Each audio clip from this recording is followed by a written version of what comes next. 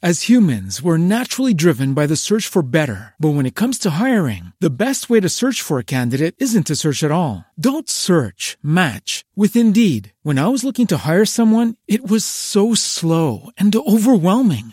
I wish I had used Indeed. If you need to hire, you need Indeed. Indeed is your matching and hiring platform with over 350 million global monthly visitors, according to Indeed data, and a matching engine that helps you find quality candidates fast. Ditch the busy work. Use Indeed for scheduling, screening, and messaging so you can connect with candidates faster. And Indeed doesn't just help you hire faster. 93% of employers agree Indeed delivers the highest quality matches compared to other job sites, according to a recent Indeed survey. And listeners of this show will get a $75 sponsored job credit to get your jobs more visibility at Indeed.com/podcast. That's Indeed.com/podcast. Terms and conditions apply. With Lucky Land Slots, you can get lucky just about anywhere. Dearly beloved, we are gathered here today to... Has anyone seen the bride and groom? Sorry, we're here. We were getting lucky in the limo and we lost track of time. No, Lucky Land Casino, with cash prizes that add up quicker than a guest registry. In that case, I pronounce you lucky. Play for free at LuckyLandSlots.com. Daily bonuses are waiting. No purchase necessary. Void where prohibited by law. 18+. Terms and conditions apply. See website for details.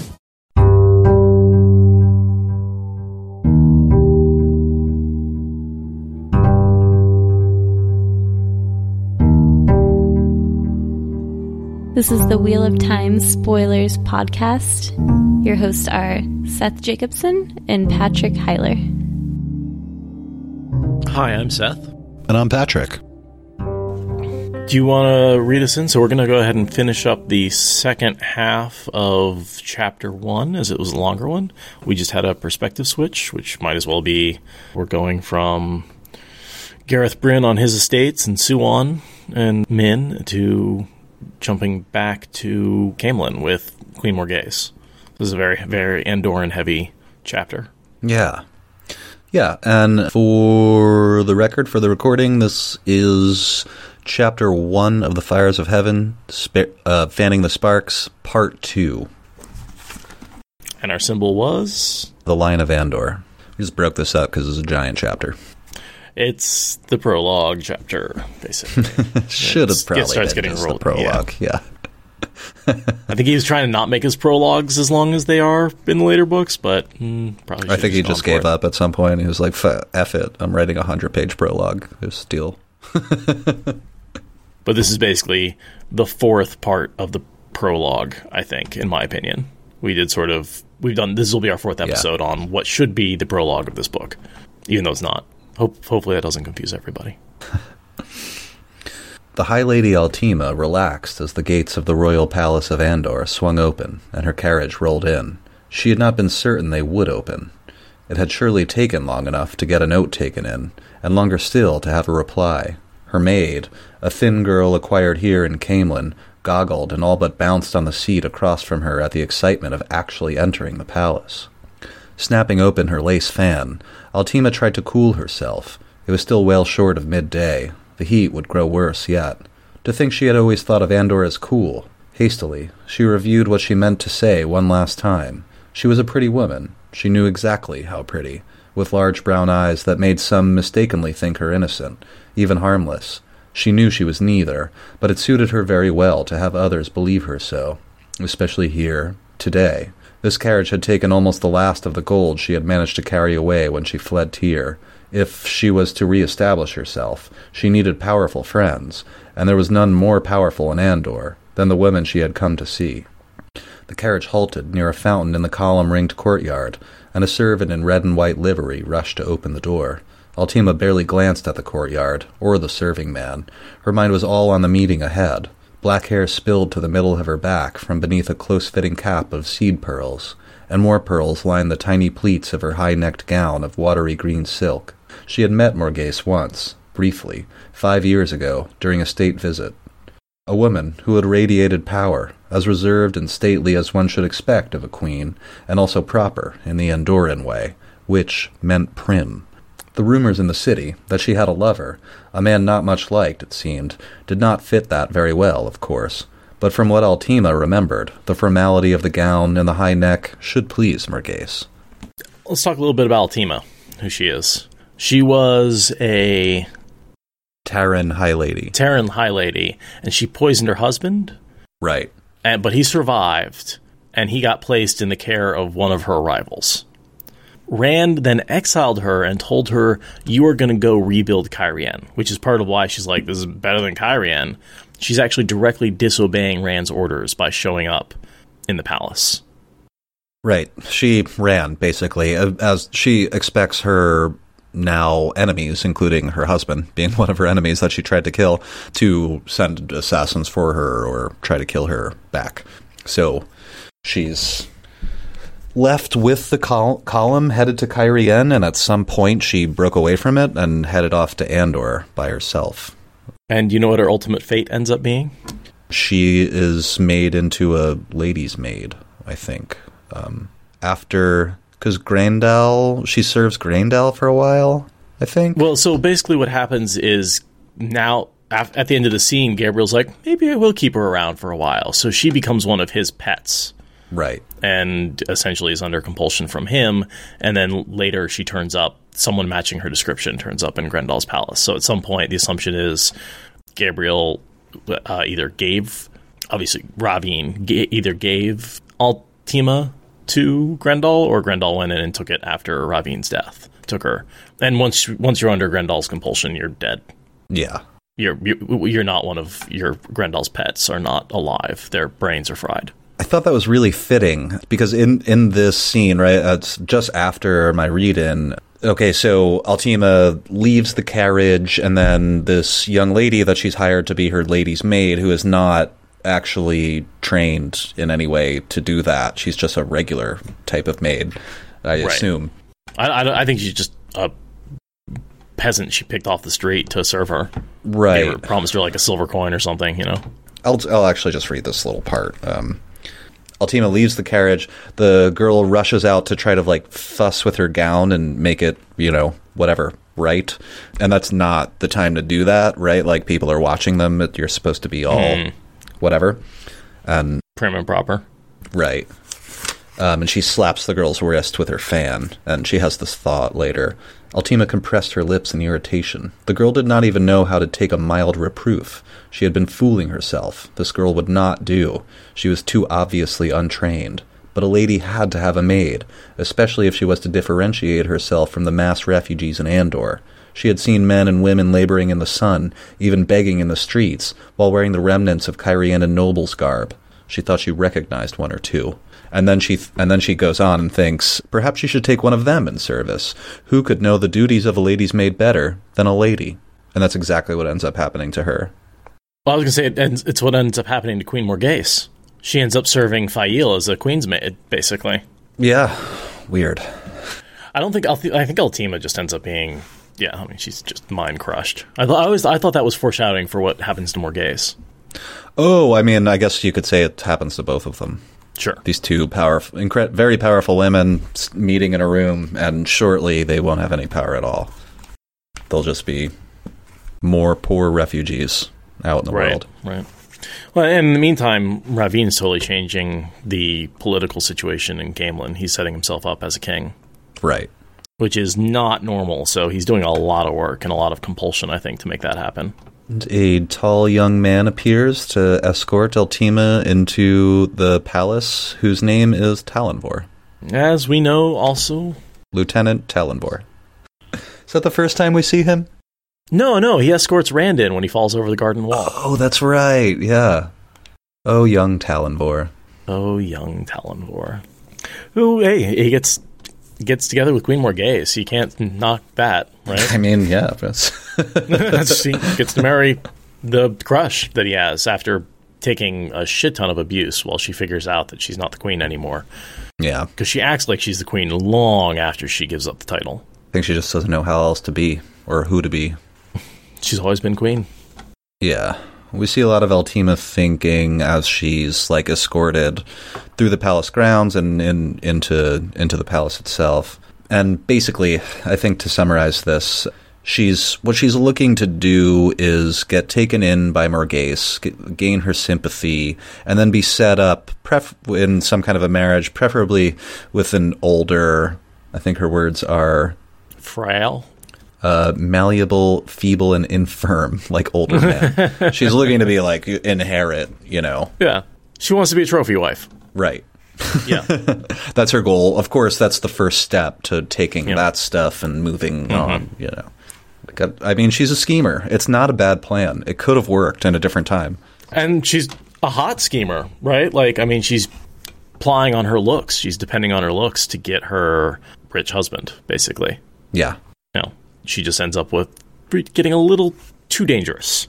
She was going once. I didn't really want a Forsaken to take notice of me. I was going for like minor noble. Like this, there's a little punching above her weight class there when she ran into Ravine. Yeah. Brought to Queen Morghese, who Tima notes is so beautiful that she doesn't want to be seen next to her. Did you notice Talonvor's suddenly rough voice when he introduced her to Queen Morghese? Yeah, I was wondering what that meant. I didn't have a good conclusion. Oh, he's just totally got a crush. Yeah, he's like, yes, come this way, and then he sees Morghese. He's like, this is Lady Malta. And then he trips on the way out. Yeah, and then, exactly. Yeah, he's totally schoolboy crushing right there.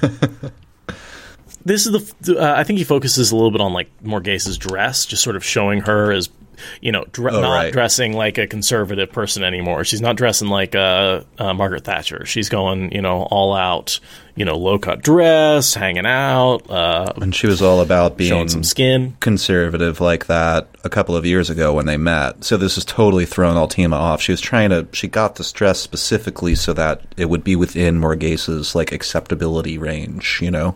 And she walks in and Morghese is dressed like Grendel or something. Right. She's like, what? Who is like this a woman person? trying to please a man. Right. This kind of... and, of course, we know that really this is all Ravine's idea, and she's a toy to him. Right. No, and I like the way it undercuts her authority. It's like saying, basically, because she has lowered herself to dress this way for a man when she would never do that on her own, she's giving up some of the independence that she would normally have for being the queen. And I mean, I think I can understand what Altima's getting at there, that, you know, if you're the head of a state, you dress in a certain way, in a conservative way. You know, you wear the suit, or you go Margaret Thatcher, right? If you're a woman, you wear these conservative clothing. Pantsuits, that sort of thing. Right. You wouldn't wear a bikini to a state visit. Or even just like a cocktail dress, a slinky, low-cut, slit-up-the-leg cocktail dress to like a state event. People are just going to be like, that's maybe not appropriate. When I was thinking about it, I mean, it isn't considered appropriate even in our society, but it did make me think a little bit. There's like some weird women and sexuality and power and whatever happening here that I don't also going to slowly acknowledge and slowly back away from. If because she's a sexual being or has a sexy body, she can't be no, you know. There's some of that too. At the same time, like, you know, you don't see Paul Ryan out there in his Lifton shirt and sweats, like, showing off, flexing. Like, there's an he's in his suit, right? Like, he clearly lifts. That's something that he was all about. But, you know, I don't representing an entire nation. Just because I know he's known for lifting, you know. But, like, yeah, you don't... You're freaking polite and you dress how everyone else is dressing because that's what you do. I don't know. Right. Yeah. You're not out there in cut-off jeans and, like, an A shirt. I had one question. Altima's wondering why she's wearing the ring still, despite the fallout. With the tower. And I was just wondering if you had a take on that. Perhaps because her mind isn't all there. And Ravine might not even really understand what the ring means.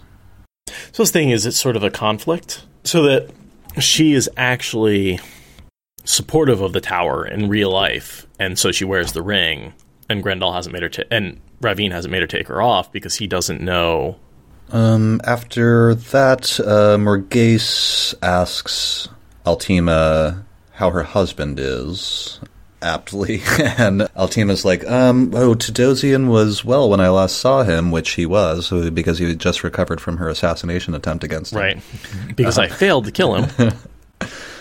He was of some question about serving this Rand al'Thor, and that is a dangerous chasm to straddle. Why? Lords have been hung as if they were common criminals. Yeah, that's that Terran idea that nobles are somehow different than normal people and are allowed to just kill them or abuse them with no consequences. And they at least can't be held accountable for their own crimes, really. Not against the common people, only against other nobles. Although Rand is changing that. See, Morghese recall that she had met Rand al'Thor once. He really didn't look like the Dragon Reborn, but Elaida warned me about him. Which was Elaida's foretelling. We saw that. Yeah. Altima asks, Elaida was your advisor. Have you replaced her now that she's Amyrlin? And Morghese's eyes snapped back into focus. I have not.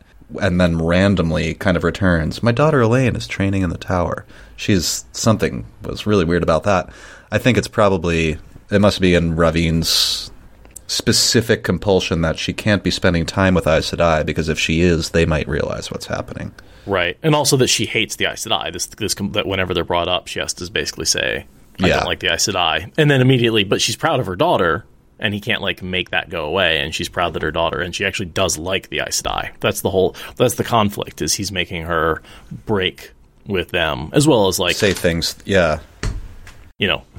Treat her kingdom like shit. But she has this internal conflict where she's supposed to be doing the right thing, and he's making her do the wrong thing. But only on the specific, she's constantly fighting. He talked about how he's got one with him that's constantly fighting against that compulsion, and clearly Morghese is that one. Right. She's got that strong will quality, and also a channeler, although a really, really weak one, which may help a bit. We do see that even a light connection to the One Power seems to help with some resistance to compulsion. I feel like with warders, and even with really not powerful Aes Sedai, just that little bit of touch to the One Power can really help you. Right. And maybe even just being able to understand what's happening around you, When they start talking about Rand, Dragon Reborn, Altima says, he really can channel. I was in the stone when it fell. All this, Kalimdor was in his hand when it did. So he's definitely the Dragon Reborn. Again, more recap in Chapter 1. But just in case you didn't remember what happened in the last 4 books, because that's, the series is starting to get significant. There's starting to be a big chunk of back history to pick up before you can pick the story up where it currently is. Really, and we talked about that, how in The Shadow Rising, the storylines really diverge and split and multiply. And so that's where I think these early chapters are becoming both have the complicated stuff in them that we like, but also have a fair amount of recap. Yeah. Which is why we're sort of blowing through, skipping big chunks, because it's that's what happened in the last book, we know. Morghese says at one point, tell me more about him, this man who is supposed to save us and destroy us doing it.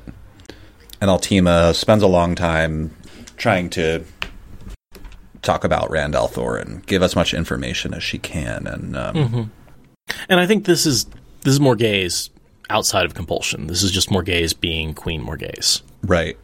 She sums it up by saying, you must understand, Altima finished, that I have only touched the surface. Rand al'Thor and what he has done in Tyr are subjects for hours. You will have them, Morghese said, and in her mind Altima smiled. Success. Is it true, the queen went on, that he brought the Aiel with him to the stone? And they go on. And I do think that this is real Morghese here. I think that if Morghese had been presented with this situation without the compulsion, she would have gladly accepted Altima into the palace and used her for some, now she has this Terran connection. Sure. Yeah, absolutely. She's a high lady. She's valuable just for being alive. Now she's a snake. Well, yeah. I think Morghese would have figured that one out. Well, I think Morghese knows that. Yeah. But in comes Ravine. And he walks in and just cuts off Morghese mid-sentence. Yeah.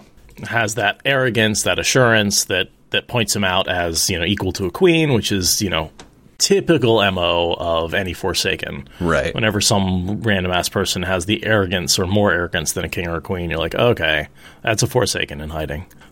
From Altima's perspective, But the compulsion is just so obvious now that I'm like... Oh, yeah. Now that when you know it's there. And this gets good in a second. The assurance with which he had interrupted the Queen basically let her know exactly who he was. Well, not exactly, but that he must be her lover, because that's the only person, right. Yeah. And she knows from the rumors that her lover is this new guy, Gabriel. Yeah. And I know I had an extra syllable in there, and it's Gabriel. I say Gabriel. It's Gabriel. Oh, I wasn't even noticing. Yeah, it's Gabriel. That's close enough. These names are hard in this series.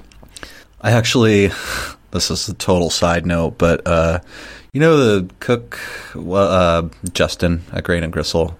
Mm-hmm. I don't know if you've met him, but we spent a long time talking about Kingkiller Chronicles, and then he picked up Watt because he knew I do the podcast and stuff, and he's on like book 2 or 3 now.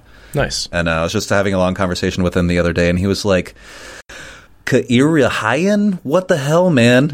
And I'm like, oh no, it's Kairian. And I just walked him through like a bunch of different... How do we do these pronunciations? He's like, that's obnoxious. Everyone's got their own ideas. I know I'm not hitting them all right either. There's no way. Nobody gets them all right. Not even Michael Kramer and Kate Redding. They don't... Oh, one thing I've been listening, as I listen to the ebooks over and over and over, or the audiobooks over and over again, I think that Michael Kramer and Kate Redding actually changed the pronunciation of the characters based on whose perspective they're from. Whoa. And that's why... that's why we have different pronunciations, is because like people from Andor are going to pronounce Kairian different than people from Tyr. And I don't know if they're just that good that they're able to like take one word and figure out how it's pronounced in different regions and then pronounce it differently, or if it's more of just its names are hard. I'm going to choose to believe that they are so good. They're that good. That depending on who's saying the name is how they pronounce it. Yeah. I think there are actually a couple, going back through, there's a couple of examples. I want to ask them about that when we see them in September. Isn't that crazy? We can just go, I'm like, no, why don't we just wait and ask them? Never would have thought that would happen. So Gabriel sends out the servants and then dismisses Morghese to talk to Altima by himself. And he compels the fuck out of her. Yeah. Oh gosh, yeah. I'll try to not read the rest of the chapter. Tell me why you came... Well, here's, I think, the important line. Tell me why you came to Caemlyn, Altima. Again, the chill ran through her, and that chill is the chill of compulsion on her. And it happens several times while he's talking to her. Yeah, it's always giving her a little encouragement, making her say what he wants. His eyes still on Altima sent that shiver through her again, and this time she gasped aloud. Oh, right at the beginning. You come from Tyr? The sound of his deep voice sent a tingle through her. Her skin, even her bones, felt as though they had been dipped in icy water, but oddly, her momentary anxiety melted. So she's simultaneously, like, shocked and soothed. And then it happens again when he talks to her again, and then he sends Morghese away. Morghese stood immediately, still smiling at him devotedly. Her eyes seemed slightly glazed. Yes, I am tired. I will take a nap now, Gabriel. Doesn't this lead to her escaping? Or is that later? I always forget what triggers her... Oh, that's a good question. Going to Lenny's apartments. I don't remember the exact moment. I think it is later, when he's got a bunch of women basically around him. I'm going to try to find out really quickly. Oh, okay, it's not until chapter 19 when she hears about the revolt in Two Rivers. So that's Perrin's Tavernus that reaches out. So basically, he does here in this chapter what he does later in chapter 19, where he says go to bed. But in chapter 19, she like goes to see Lenny instead. Or he says go read or something. I can't remember exactly what go rest or something like that. Go rest, yeah. Which, like, and see how that's within the interpretable lines of go rest is like go hang out at your maid's apartment. Well, and she gets so fucking pissed at Perrin for rebelling that she's actually able to break her compulsion. That's really what it boils down to, is like, that's nothing makes her as angry as, that's my land. She like rebels. Because like Ravine's like, whatever, I don't give a shit. That's the way out west. Doesn't matter to me. Yeah. And she's like, no, we have to do something. That's Morghese for you. I'm going to read us out. Okay. Gabriel paid no more attention to Morghese's leaving than she did. Taking the chair the Queen had vacated, he leaned back with his boots stretched out in front of him. Tell me why you came to Caemlyn, Altima. Again, the chill ran through her. The absolute truth, but keep it brief. You can give me details later, if I want them. She did not hesitate. I tried to poison my husband and had to flee before Tadosian and that troll Estanda could kill me instead, or worse. Rand al'Thor meant to let them do it, as an example. Telling made her cringe, not because it was a truth she had kept hidden so much as because she had found she wanted to please him more than anything else in the world, and she feared that he might send her away. But he wanted the truth. I chose Caemlyn because I could not bear Ilion, and though Andor is little better, Cairhien is in ruins. In Caemlyn, I can find a wealthy husband, or one who thinks he is my protector if need be, and use his power to... He stopped her with a wave of his hand, chuckling. A vicious little cat, though pretty. Perhaps pretty enough to keep, with your teeth and claws drawn. Suddenly, his face became more intent. Tell me what you know of Rand al'Thor, and especially his friends, if he has any, his companions, his allies. She told him, talking until her mouth and throat went dry, and her voice cracked and rasped. She never raised her goblet until he told her to drink. Then she gulped the wine down and spoke on. She could please him. She could please him better than Morghese could think of. The maids working in Morghese's bedchamber dropped hasty curtsies, surprised to see her there in the middle of the morning. Waving them out of the room, she climbed onto her bed, still in her dress. For a time, she lay staring at the gilded carvings of the bedposts. No lions of Andor here, but roses, for the rose crown of Andor. But roses suited her better than lions. Stop being stubborn, she chided herself, then wondered why. She had told Gaebril she was tired, and...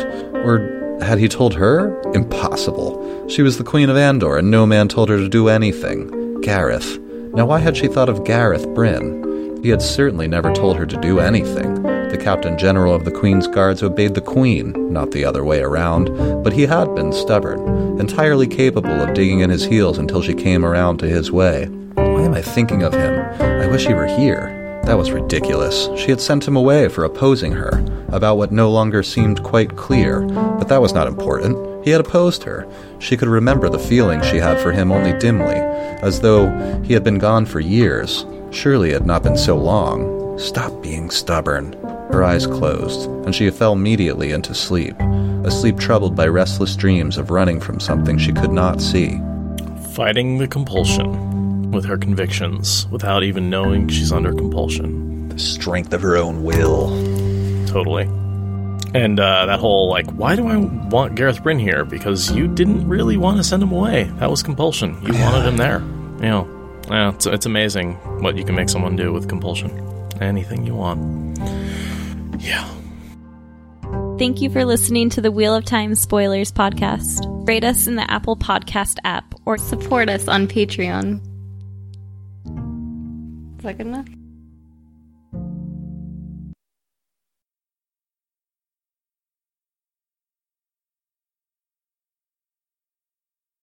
As humans, we're naturally driven by the search for better. But when it comes to hiring, the best way to search for a candidate isn't to search at all. Don't search, match with Indeed. When I was looking to hire someone, it was so slow and overwhelming. I wish I had used Indeed. If you need to hire, you need Indeed. Indeed is your matching and hiring platform with over 350 million global monthly visitors, according to Indeed data, and a matching engine that helps you find quality candidates fast. Ditch the busy work. Use Indeed for scheduling, screening, and messaging so you can connect with candidates faster. And Indeed doesn't just help you hire faster. 93% of employers agree Indeed delivers the highest quality matches compared to other job sites, according to a recent Indeed survey. And listeners of this show will get a $75 sponsored job credit to get your jobs more visibility at Indeed.com/podcast. That's Indeed.com/podcast. Terms and conditions apply.